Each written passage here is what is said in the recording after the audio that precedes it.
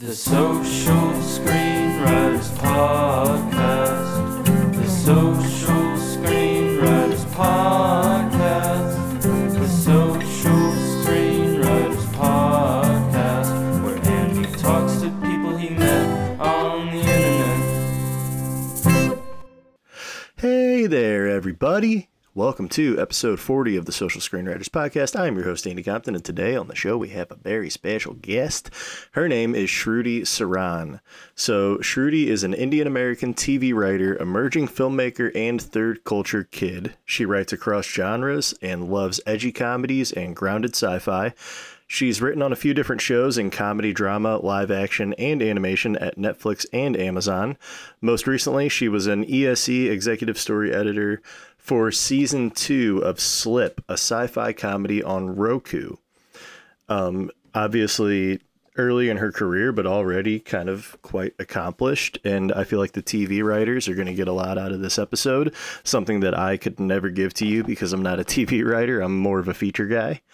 But yeah, it was a great episode, and she is very smart and has a lot of cool experience and a really unique kind of origin story with how she got her start. And we talk about, what it's like to write in writers' rooms.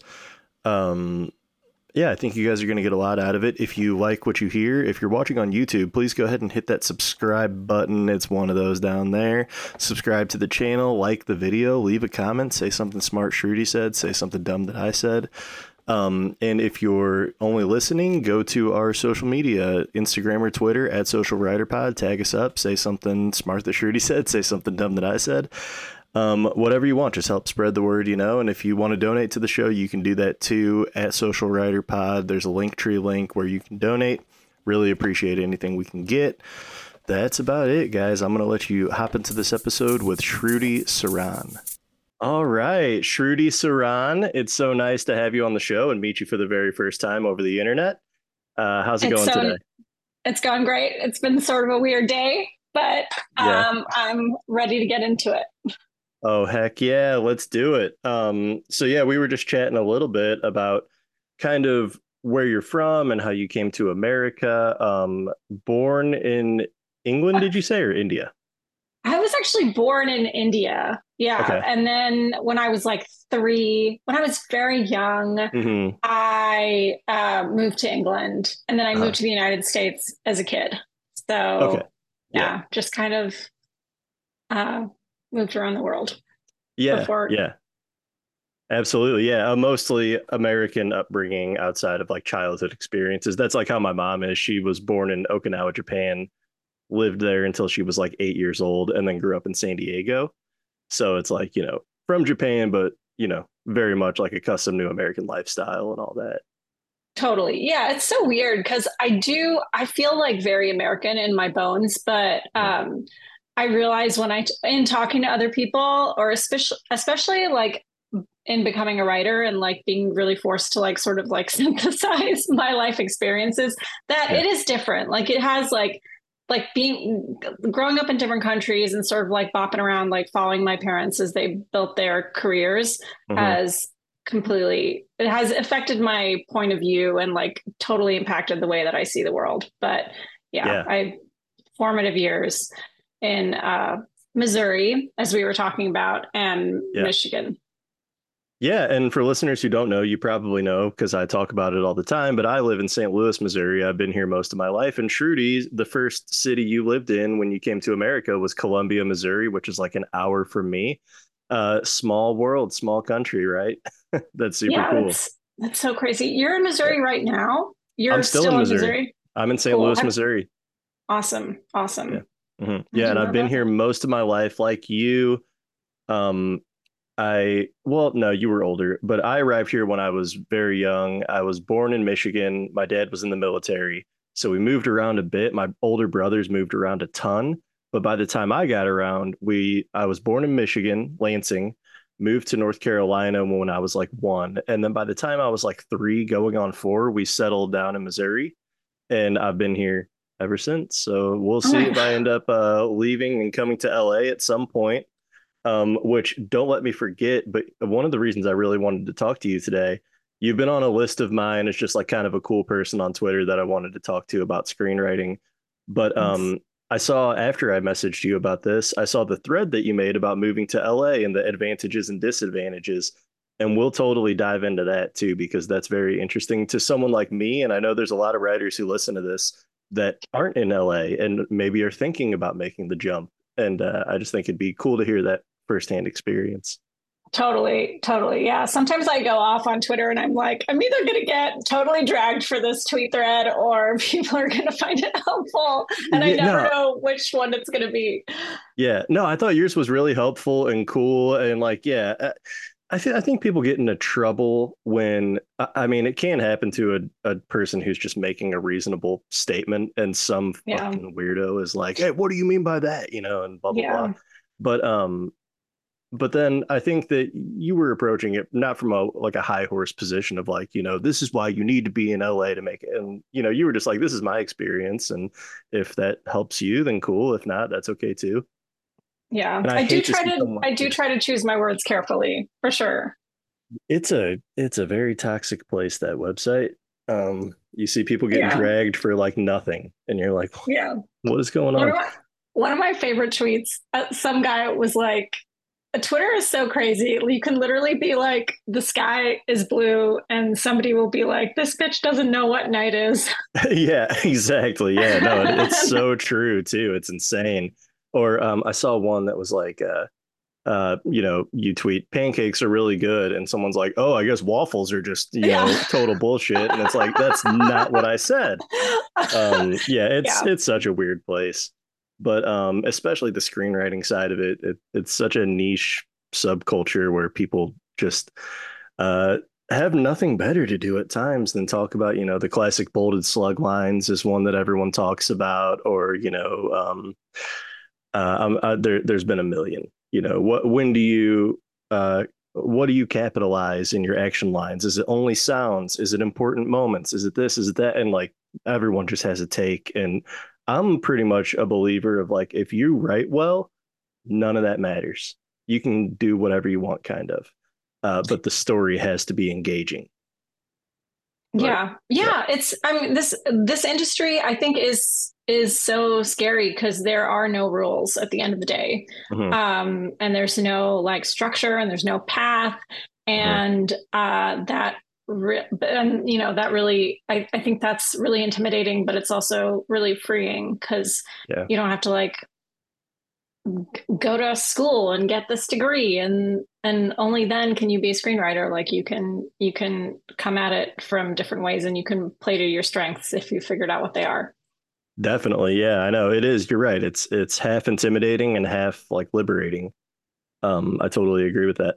Okay, so before we get too much into that stuff, I do just want to take it back. And the first thing I want to ask you, Shruti, is how did you get into screenwriting? I kind of saw it in your bio on your website, and it's a pretty interesting story where you wrote your first original pilot.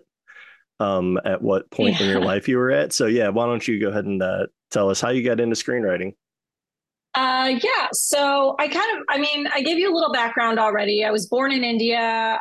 Hmm. Like moved to England when I was very young, and then I moved to the United States when I was like 8. Hmm. Kind of collecting weird accents as my parents collected advanced degrees. And in college, I studied biology and biochem. So my original plan was to be some kind of like doctor or scientist. And I sort of started backpedaling on that plan, I would say, towards the end of college because I realized that I inconveniently hated hospitals.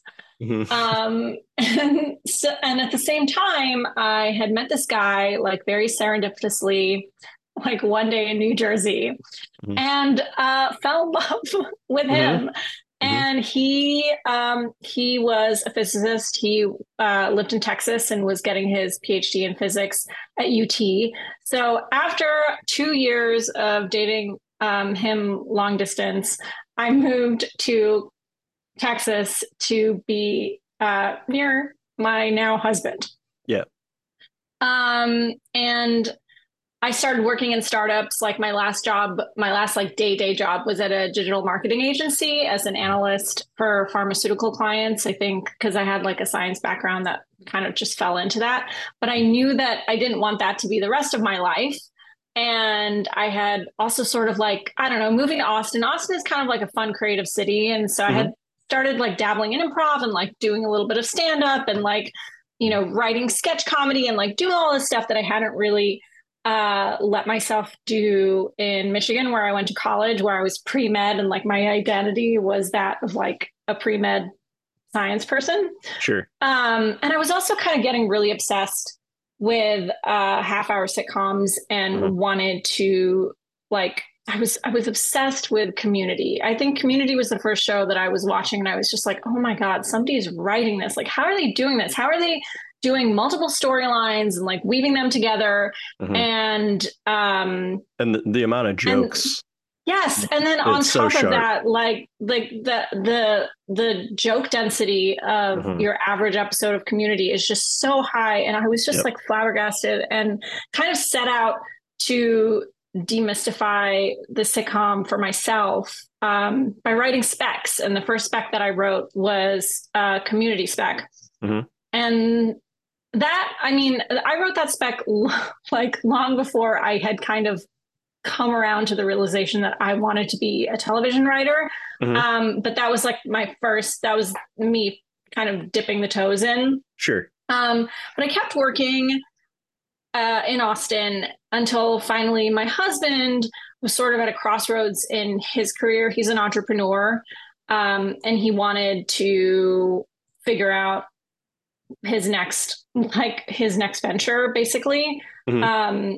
And he's like he's like a software guy, and I think he was also just like tired of he was tired of like being behind a computer all day. So Mm-hmm. he told me that he wanted to move to the woods and build a cabin. Mm-hmm.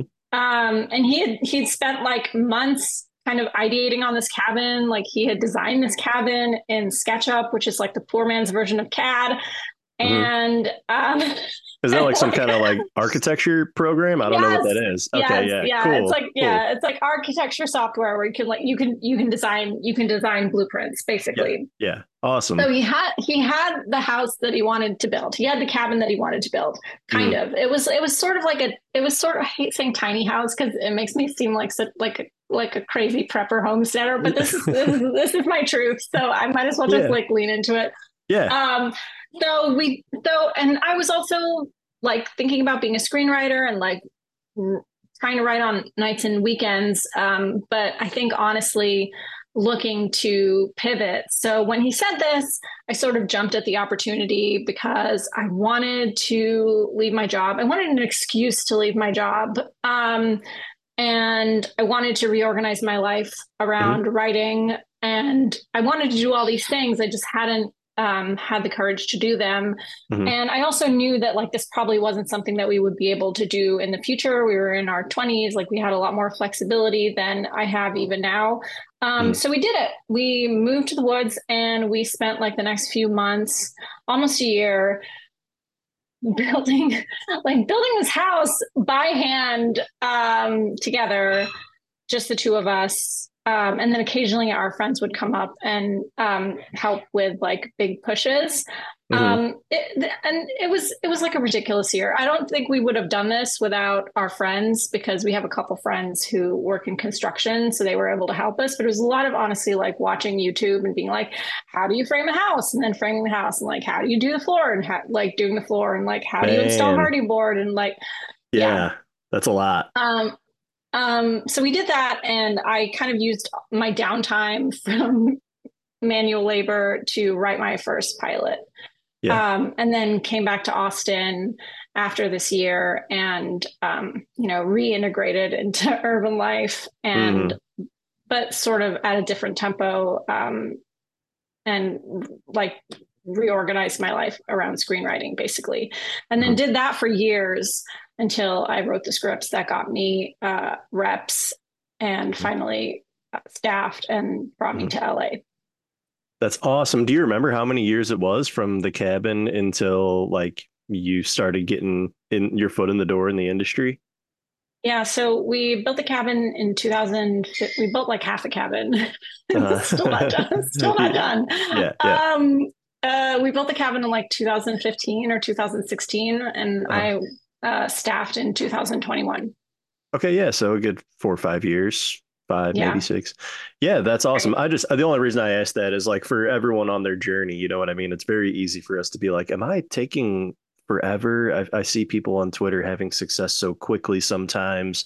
And I just like putting that out there because for me, I'm hopefully going to be working on my first feature, this like directing a feature, hopefully this year, maybe next year, I don't know, but it's getting close to that. But I'm like 8 years in, I think, or like seven. So it just takes a while, you know. Yeah, We have in common that you were doing improv and stand up and stuff. I also did some of that like in like 2017, 18, 19, before the pandemic hit. And you know, being so tuned into comedy, as I'm sure you are as well, like a lot of comedians, you know, from the time you do your first open mic, you have to work diligently and consistently. And even then, it's going to be 7 to 10 years before you're like, you know, possibly making like a decent career out of this. Like it really just takes a long time for most people. Just want to throw that out there to maybe put some people at ease if it's taking you a long time and you feel like you're in year 4 or 5 of just, you know, entering contests and all these things and nothing's really happening.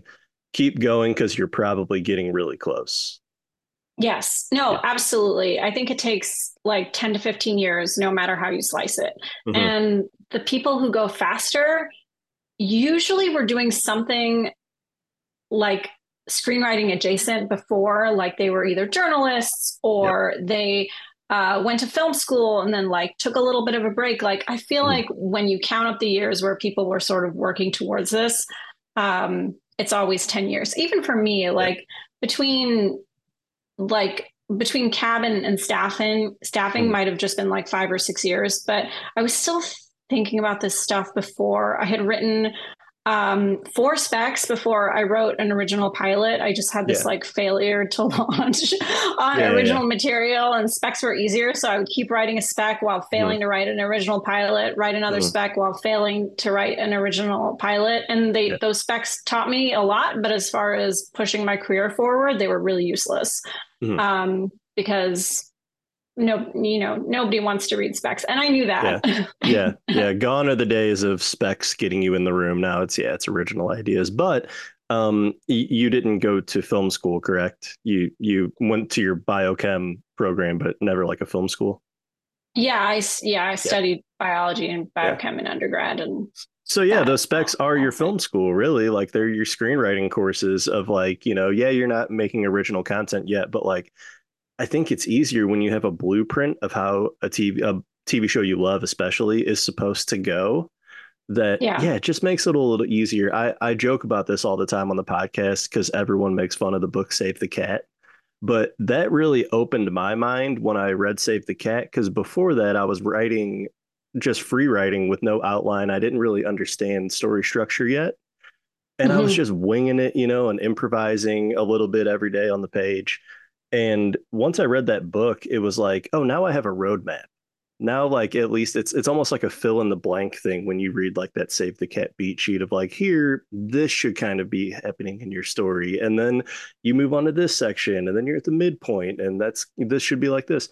It just gave me a blueprint. And I think like with writing TV specs, maybe it's similar of like at least you know the structure, you know the blueprint, and it can just allow you to like dip your toes in the water, as you said, and just even get started. It's so hard to get started as a screenwriter. And sometimes I think now that I've been doing it for a while, I kind of forget just how hard it is to go in as a complete blank slate. It's just so overwhelming. Absolutely. It's so hard.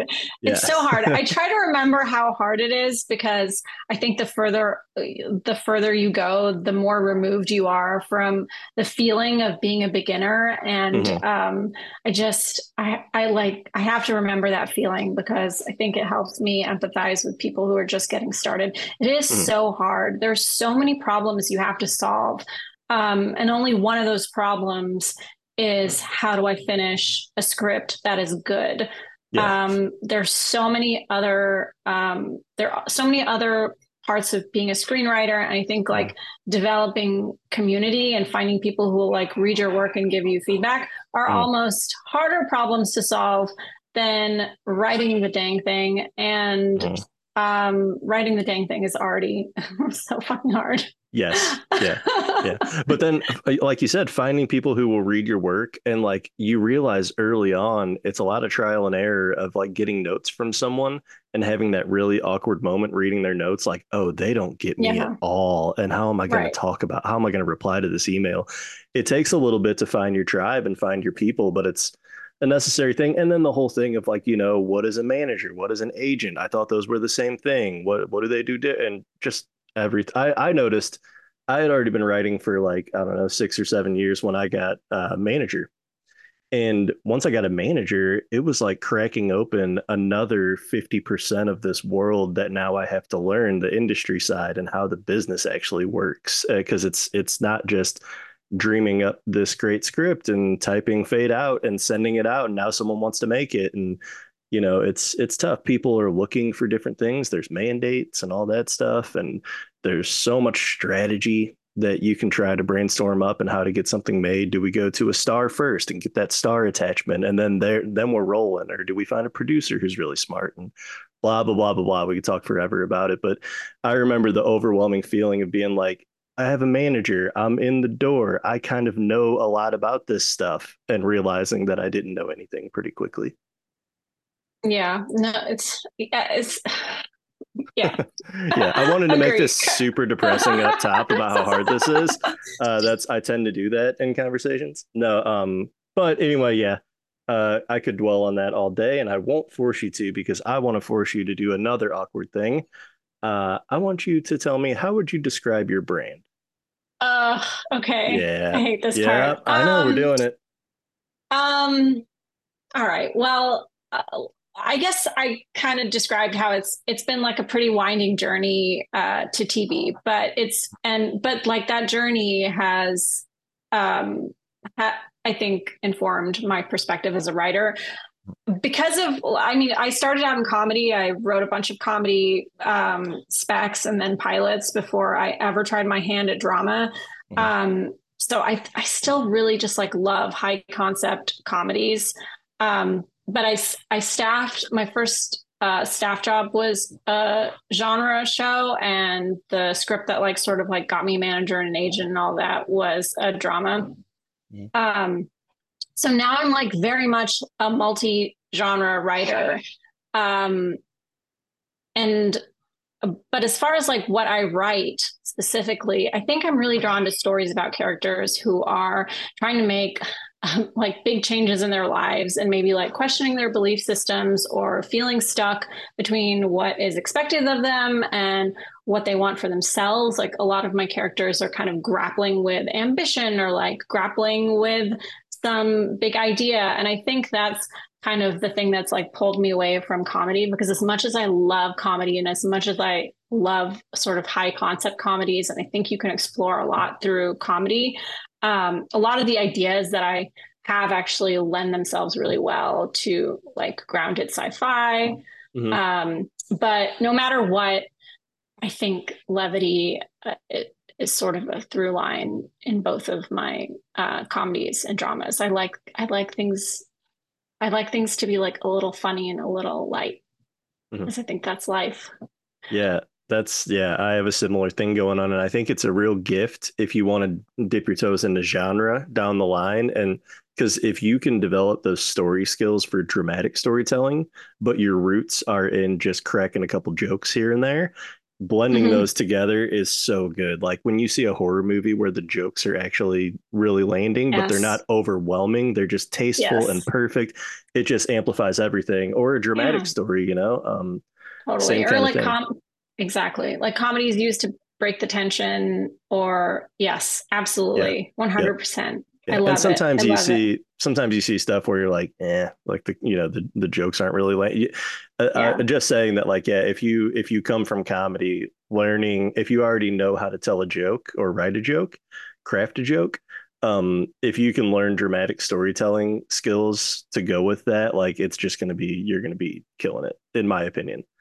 Because story's tough, like, and not every funny person can tell a dramatic story, and then vice versa, and you don't need jokes to tell a great dramatic story, obviously. But for my taste, I just love it.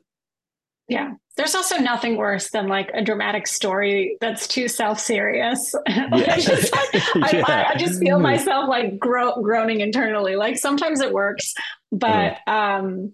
but yeah, if people can see the humor in the situation, I think if your Yeah. characters can see the humor in the situation, I think that's always like Yeah, tops. totally. I know. And I think I've just never been that serious of a person. And I find it difficult to write a very serious story that has no levity. I just can't do Yeah. it. I'm like, I have to poke fun at it at some point and let people know that I'm not trying to take myself this serious. There is a time Yeah. for it for sure. But anyway, okay, cool. Let's talk about like how you write. So since everyone's writing routine is unique, can you describe to me your regular writing routine? Like, do you write in the morning? Do you write late at night? Do you write on the couch, at a desk, in your bed? What's it usually like whenever you go to write? I try to get up and write. I like get up, make coffee. Mhm, Get up, do the dishes, make coffee while the coffee is heating up, and then I mhm, try to sit down at my desk and mhm. start writing. I'm kind of like one of those people who, if I fuck up my morning, then I feel like the rest of my day is fucked. But like Yeah. if I if I like if I get something kind of hard done in the morning, then I feel like the rest of the day is better. Mhm. Is that Um, part of waking up and doing the dishes immediately? Like I just can't doing do the doing a dishes. task? I can't do the dishes at night. Oh yeah, is it like a small win to start my Yeah. day? I Yeah. don't know. I just can't do the dishes at night. Hmm. I feel like it's really inefficient, especially right now that I'm at home because I'm not like on a staff. I think Yeah. it's really inefficient to like do the dishes as you go along in your day. I don't know what kind of psychopaths do that. So I I just like let them pile up and I Yeah. do them in the morning because otherwise they get out of control and I don't want to do them in the evening. So that's just Yeah, like the that makes rhythm that sense to I me. found. That makes sense to me. And Um, yeah, and the evening is for chilling, the like, evening is for chilling. yeah, I'll Also, work tomorrow. it's not like dead time because I'm boiling water for the French press. So if I do the dishes while the water's boiling and the French press is brewing, it's It's time like management. totally efficient. Yep, Yeah. totally. Yeah. Um, but yeah, then I sit down at my desk. I work here in my office usually Hmm. most of the time. Hmm. Awesome. Cool. Um, do you, let's see. So let's talk about your process. Like, let's say you have a brand new idea. Do you jump directly into an outline? Do you try to brainstorm up like a simple log line? Do you need a title before you can write? I'm a psycho, and for some reason, I need a title. um and like a cool font. I don't know. It's all procrastination for me, but I'm weird like that. Or do you just jump in and start writing pages? I've met a lot of writers who do that. What's it usually like for you when you have a brand new idea? I think a lot of times ideas for me will come about as a result of a conversation with a smart friend. Hmm.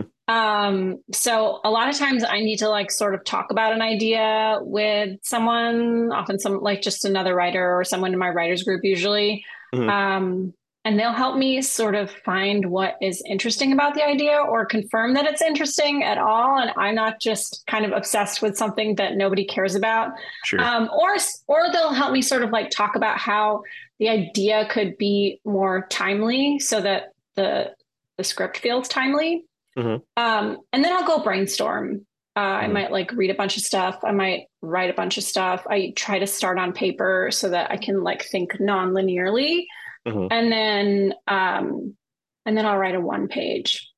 And then after Mm. that, I'm really methodical. I have a writers group that I've been working with for 5 years. Oh, amazing. And yeah, and I meet with them 3 times a week, 3 times a month. Oh, I was Sorry, like, damn, you guys three are times a committed. week.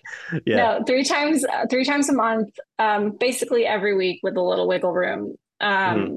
So I'll usually just like bring things into them. I'll bring the one page into them. I'll get notes. I'll bring a treatment in. I'll bring an outline in. After I'm a pretty methodical writer. And Mhm. honestly, working in television has made me even more methodical because um TV is that's how you write in TV, and it has sort of trained my personal process.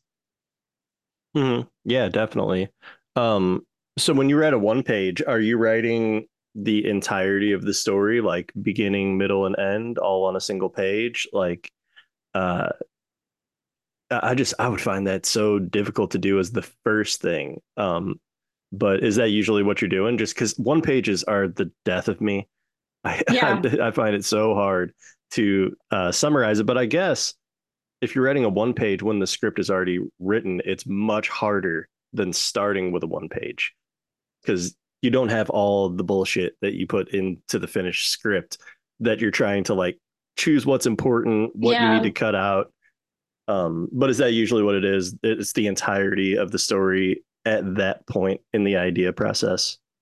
Yeah, I think we might have to like define our terms here Okay. because when you're saying a one page, what Mm-hmm. I think that the one page that you write after you finish the feature or whatever, or Mm-hmm. after you finish the pilot, to Mm-hmm. me is very much a selling tool that Mm-hmm. you are giving to people Yeah, to get them excited about your project. The totally. one page that I write Mm-hmm. before starting a project is just something like Uh-huh. it's an internal document that I can bring to my writers group Yes. and be Okay. like, Yeah. and Yeah. be like, eh. Yeah. So So that's no kind of pressure. yeah, no pressure. Yeah. It's usually just like, hey guys, I'm thinking it doesn't say hey guys. It's not a letter, but it's Yeah. like this is the idea. It's gonna be like a 1 hour drama.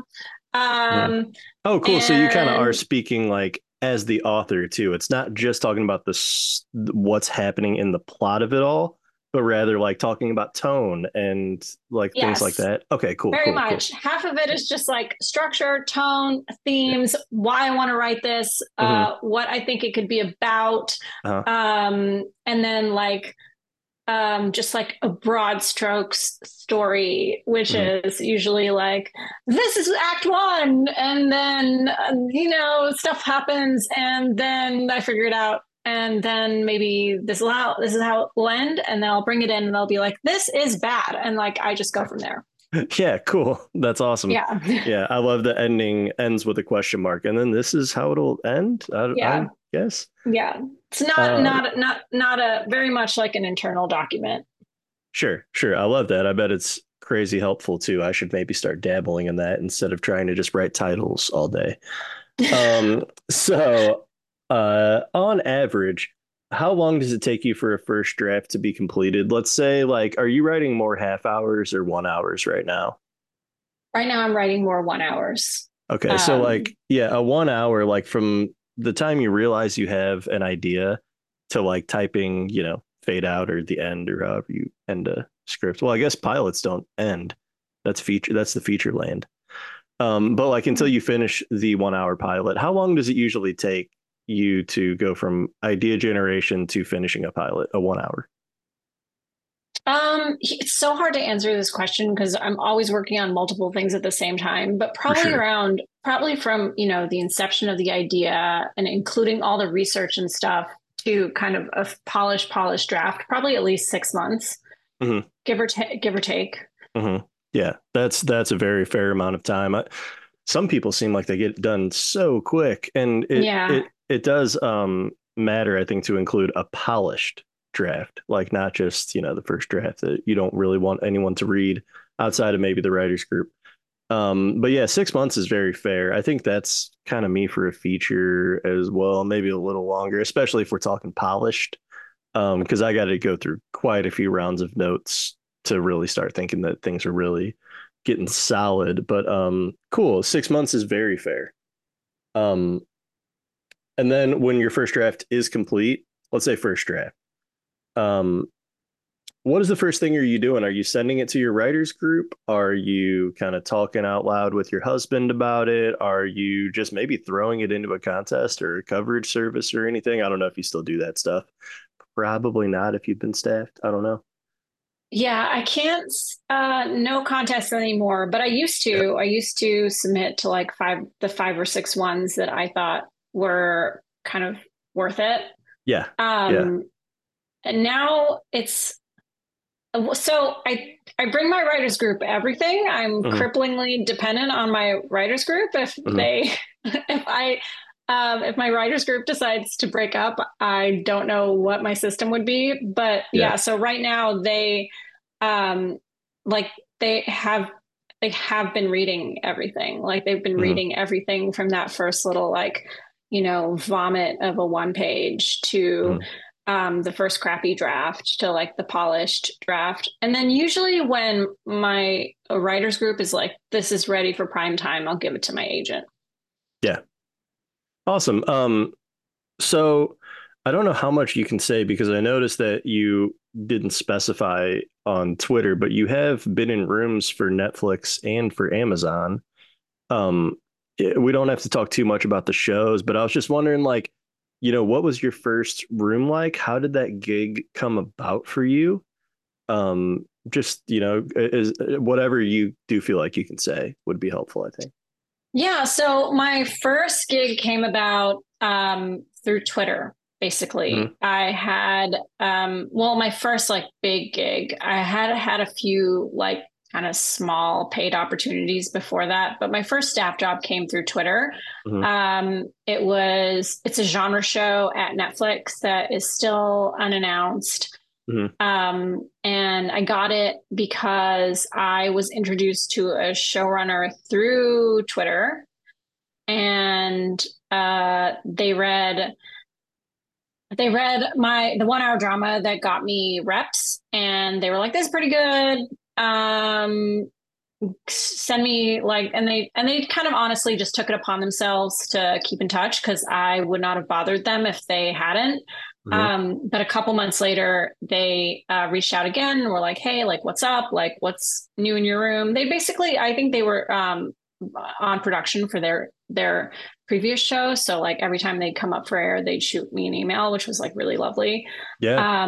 But they read a second script and they were like, you're ready to staff on a show. And if I Hmm. get a show, I'll put you on my short list. I can't guarantee anything, but you're on my short list. Hmm. And then like a month later, they got a show, and I actually helped them staff that show, Hmm. and then was a staff writer on that show.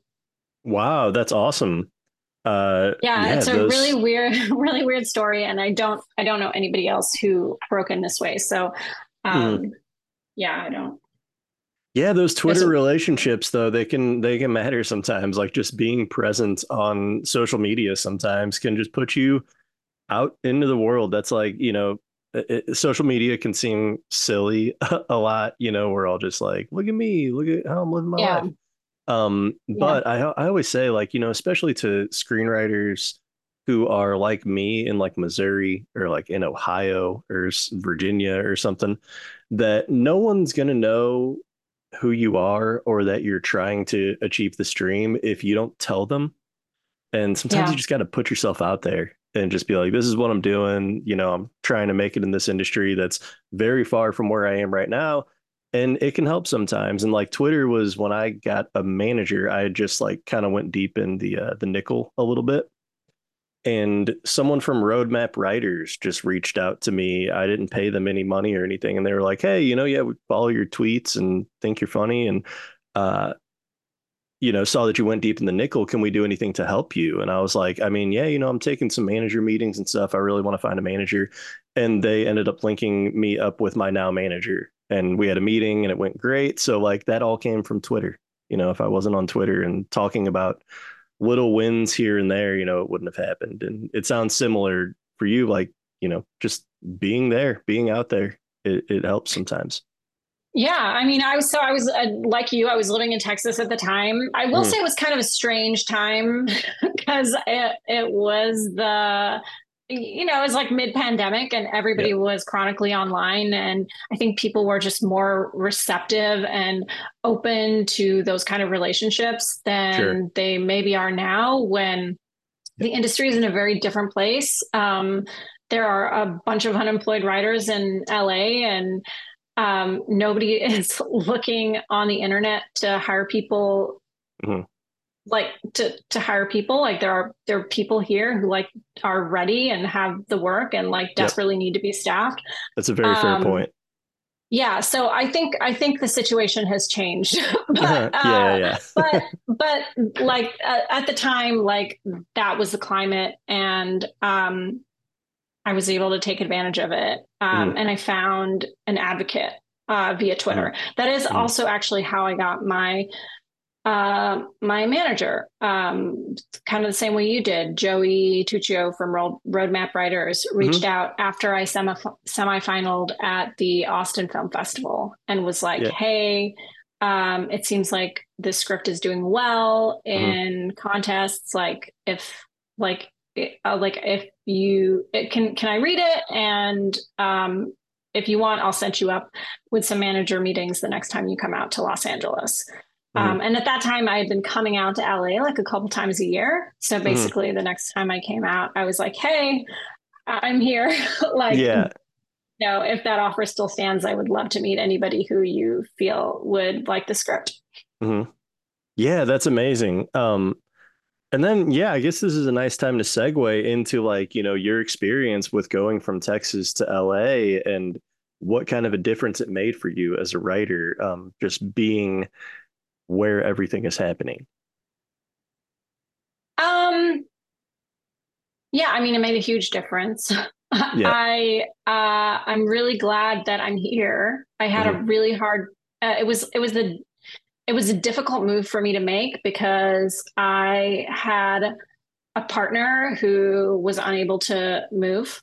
Hmm. Um, so it's hard when you're married to like you have to make these decisions with two people in mind. Hmm. But again, like during the pandemic, his company went from being based in Austin to being remote. Hmm. And so when I moved, which was right at the end of the pandemic, he Hmm. was also like all of a sudden more flexible. Cool. Um, but yeah, I mean, I moved out here for I moved out here for a staff job. So it was like that first year was pretty chaotic because I was working a lot while also trying to get my bearings in Los Angeles. Hmm. But I was also like gainfully employed and like had a reason to like get up every morning and Yeah. be spending um, the money required to like live in the city. So Hmm. I think it was good, and I also like met a bunch of people really fast. Um, Yeah. and I was also like kind of familiar with the city already because, like I said, I had been coming out here for quite a few years, Hmm. um, just to meet people. So Hmm. I was like very much like, yeah, I mean, I had been coming out to LA. I just hadn't like lived here for an extended period of time. Sure. Yeah, definitely. Yeah, and it feels like for TV writers, it's like pretty much a necessity to come to LA, depending on what kind of TV you're writing. I guess New York works too if you were going to work on like an SNL or like a late night show or something that Yeah, films there. But I feel like totally. the majority of narrative storytelling is probably happening in LA, and that's kind of the thing. I feel like feature writers, like I'm a feature writer, I feel like you can get away with not being in LA. And that was what my manager told me during the pandemic. I was signed right at the end of 2021. So we were still very much in it. And he was like, don't worry about it right now. You're fine because the industry, as you said, this is how it is right now. And I think it's totally fine. But now that we're kind of creeping out of the pandemic, kind of starting to think, even as a feature writer, how much would it benefit me to be in Los Angeles, and just being able to actually like show face and, hang out with people. It's Zoom is fine, but Zoom is, it's still kind of it's not quite as personal as hanging out with someone in real life. So I'm starting to have that internal debate with myself too, and I haven't seen a big enough payday yet that would allow me to move to LA right now. I have friends who moved to LA just to chase the career but didn't have a job lined up necessarily, and more power to you, but like I'm weary about doing that because I wonder just like how many serving gigs am I going to take just to like try to get by, and am I better off in Missouri? But anyway, I guess all I'm trying to say is yeah, it's a tough decision for writers to make because it is a very expensive city, and you don't want to cut into all of your writing time or filmmaking time or whatever with needing to have like a demanding day job. Yeah, there are a lot of trade-offs. I think Yeah. people think that they will come to LA and like magic will happen. Like it's like they'll land an assistant gig on a show and then they'll get staffed and serendipity. But I think it's probably like I think the industry has gotten much more competitive over the past few years, and it Mhm. probably uh, like it's important to be strategic. Definitely. Yeah. What would you say is the biggest lesson you learned in your first writer's room gig? How to pitch. Hmm. Yeah. Yeah. I feel like I was so obsessed with getting staffed on a television show, and I was digesting so much information and listening to so many podcasts about what it's like to be in a writer's room. So Hmm. very little about the writer's room experience actually surprised me. I kind of Hmm. knew what it was going to be like going in, and I also had a relationship with the showrunner, so I knew them. And I helped staff the room, so there was a little bit of a ramp up there, Hmm. but I had not had a lot of practice pitching Hmm. story, except for in maybe like a little bit in my writers group, and even Hmm. that, like, it just you aren't doing it at the pace that you are in a writers room, in an actual Yeah. writers room. So yeah, I think pitching and like landing pitches, Hmm. like pitching in a compelling way, Hmm. kind of like, yeah, like figuring out how to keep up with the river that is a writer's room from day to day was the biggest lesson. Yeah, I can imagine how intimidating that is because I'm like currently how you probably were back then. My pitching skills have so much room to grow still, and I know that. I hate whenever you're pitching and you can just feel yourself rambling, and you're like, I'm Yeah. so far from Yeah. what this story actually is, and Yeah. what the heart of it actually is. I'm just talking about shit that doesn't matter. But and I've done that in like a couple of roadmap pitches that I've been invited to over Zoom, where man, it's a different beast when many eyes are on you and ears are on you. And I can only imagine doing that in a room of veteran writers that I look up to and just being like, oh my Totally. God, this is Yeah. so scary. So you helped staff that room for your first writer's room gig. That's super interesting to me. And is that typical that like a brand new writer would help in the staffing process? No. Yeah, No. This is right. this is like I said, this is a really weird story. And when I tell it to other people, they are stunned. Yeah. This is a weird break-in story.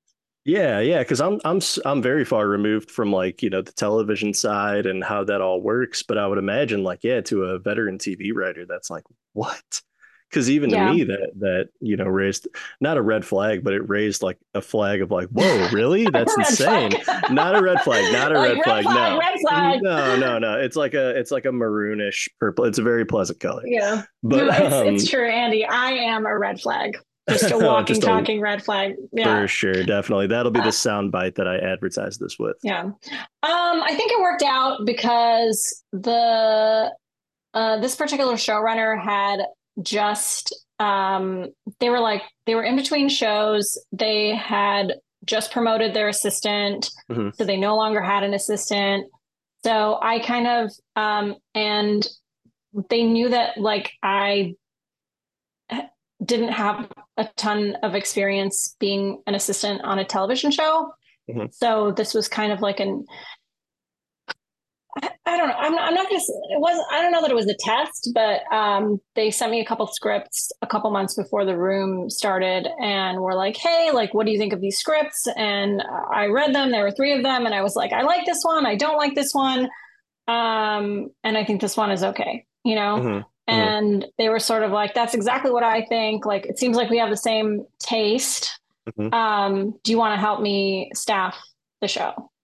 So Cool. That's that's awesome. that's You passed the that's test. kind of yeah. So it was a test. It turns Yeah. out. Yeah, we had one of But those type of thing. Oh, go ahead. Sorry. yeah, but well, all that to say, it was also like an incredible gift because I think when you haven't broken into television yet, and you're even at this point, like I was repped, I had an agent, a manager, and a lawyer, but Mhm. I had not read a lot of scripts.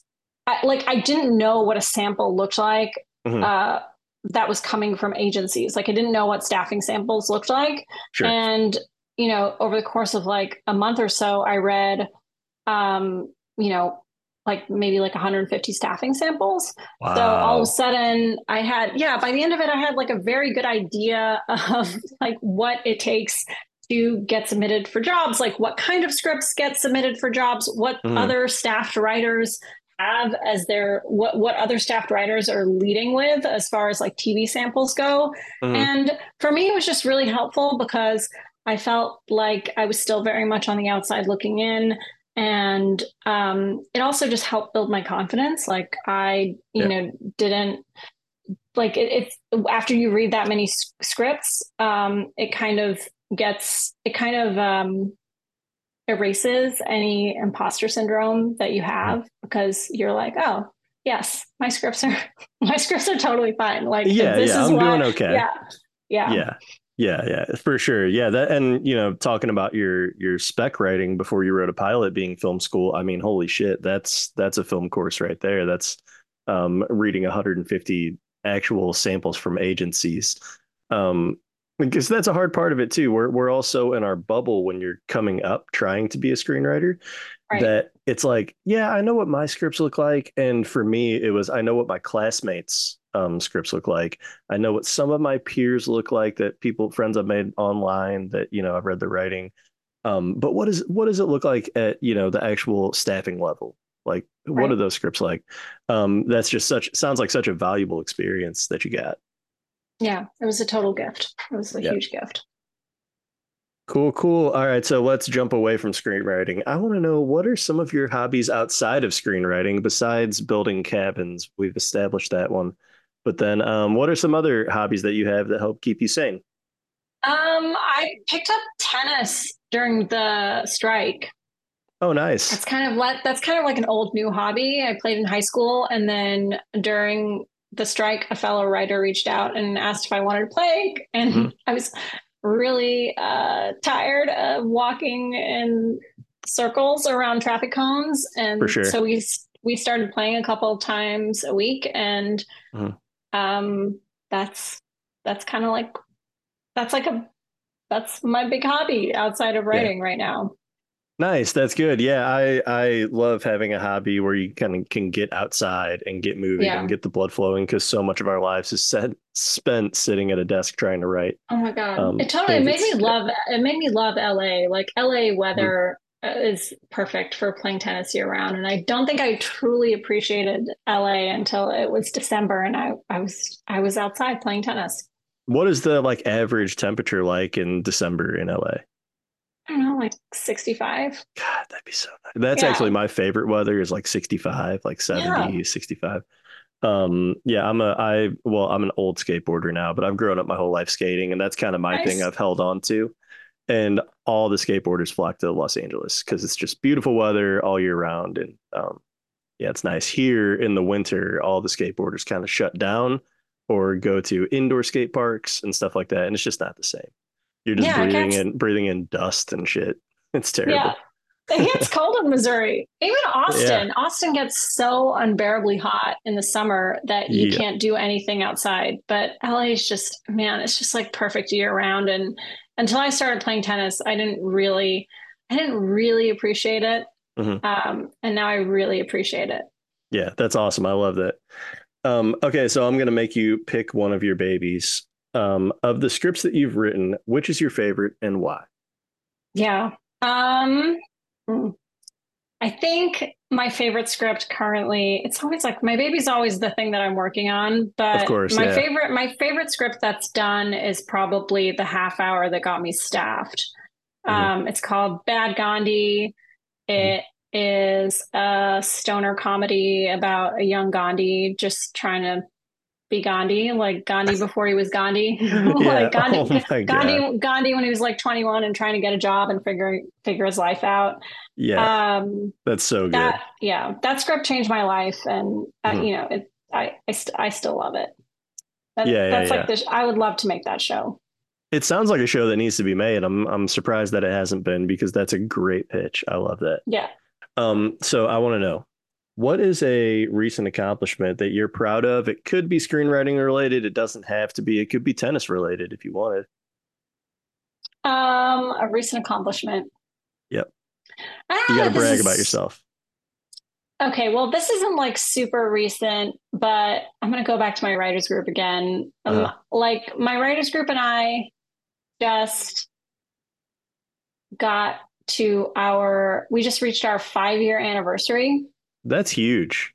which um yeah, which like feels amazing. I don't think a lot of writers groups last this long. No, We've had I've been in two or three and none of them made it past like a year. there you go. Yeah. Yeah, we've had like a lot of success stories. When we started, everyone was just like in Austin, not working in the industry, and now kind of half of us are working, and I feel like the rest of us are sort of on the cusp. Hmm. So that feels like a community that I've really helped build and like Yeah. cultivate, and it makes me happy. It also keeps me super sane out Yeah. here because those relationships, I think, because they preceded like money and jobs and career, just feel really authentic and Yeah, like for sure. Yeah, that's important to hold on to those kind of people in your life. All right, and we have reached the final question, Shruti. I would okay. love to know. We've kind of talked about it throughout the episode a little bit, but I'm going to ask you one more time. What are a few words of advice that you would give to your fellow screenwriters out there, especially to those just getting started? Um, Gosh, this question is always it's so broad that my mind goes blank. Yeah, that's But okay. If there's a but 40-minute pause, I can cut that right out. yeah, yeah, you can get rid of all my rambling. Just please Hmm. make me sound smart, Andy. I will try my Um, best. I have to do it for myself every episode, I swear. I um I I feel like people should be okay, so I feel like we live in a world where you feel like okay, so going back to what we were saying before, like you do have to like grow your shit and show your shit. Like you do ultimately have to like put your stuff out there. You can't just like you can't write in a vacuum.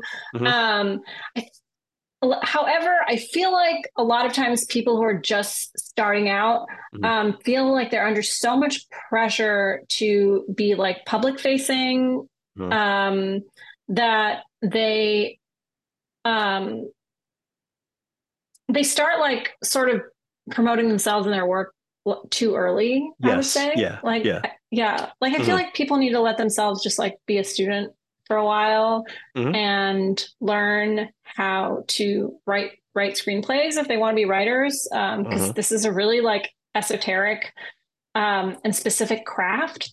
Hmm. And like whatever there's a lot of luck involved with building a screenwriting career, and there's a lot of structural inequities, and like Hollywood is not fair, but like um there is like a game to all of this, even if it Hmm. is kind of a rigged game. Yeah.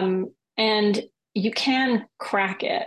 Hmm. um Hmm. so yeah, I would tell people just to be like a student for a while, Hmm. before they really start like trying to launch their careers. And Hmm. um kind of focus on craft and concept. Hmm. Because because at least in my experience, like those things really matter.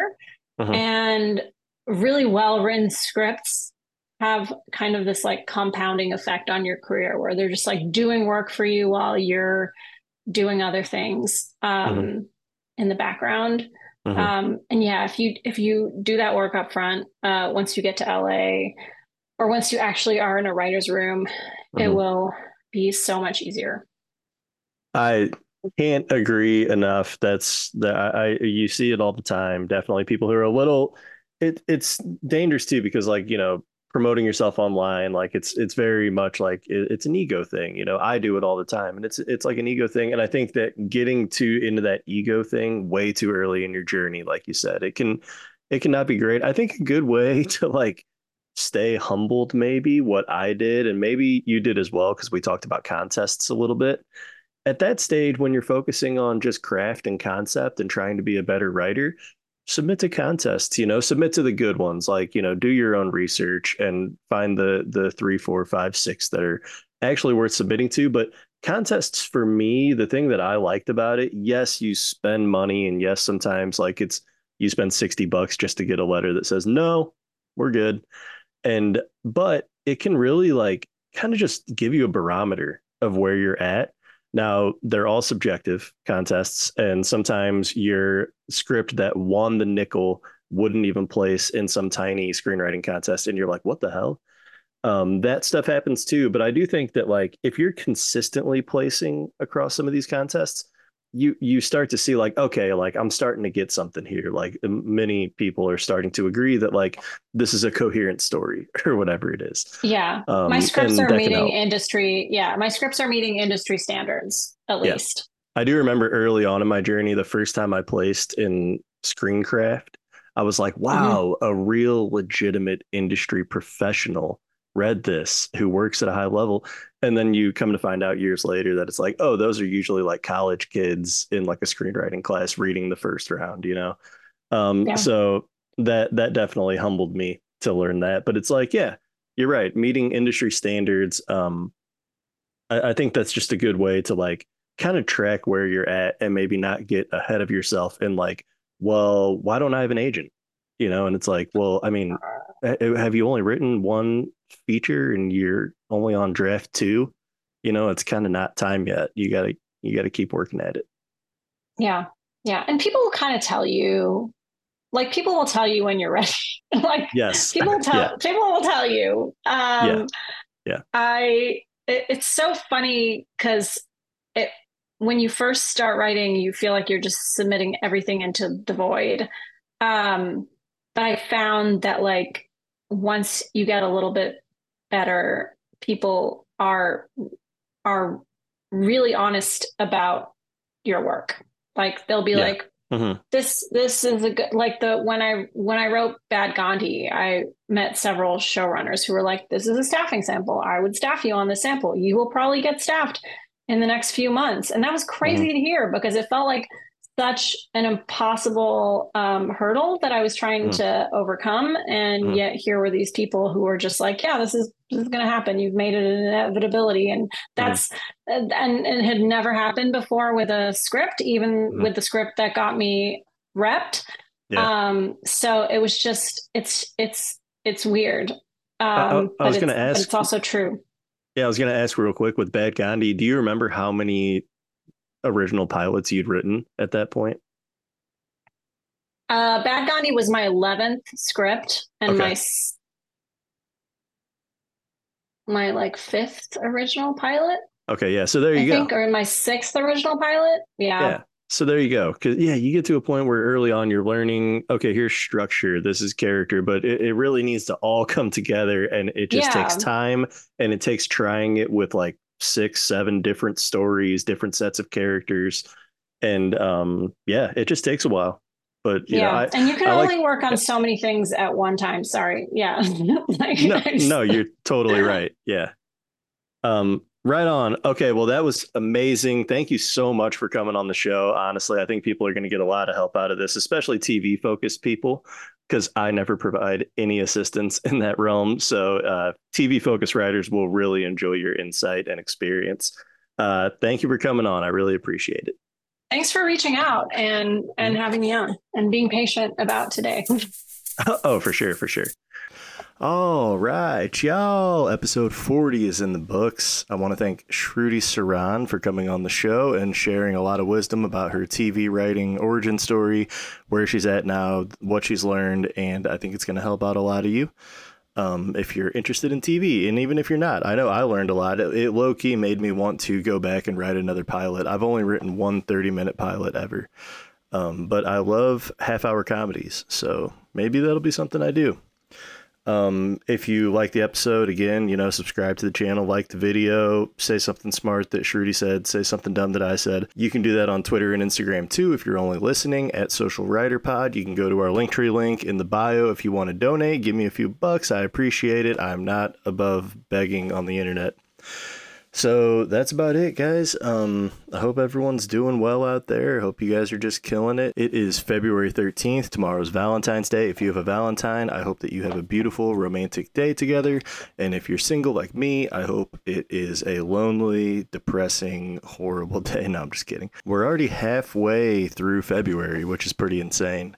I hope you guys are just, taking care of business, getting things done. I hope the industry is getting back to normal. I hope that projects are actually being picked up. I think it's a pretty brutal time right now.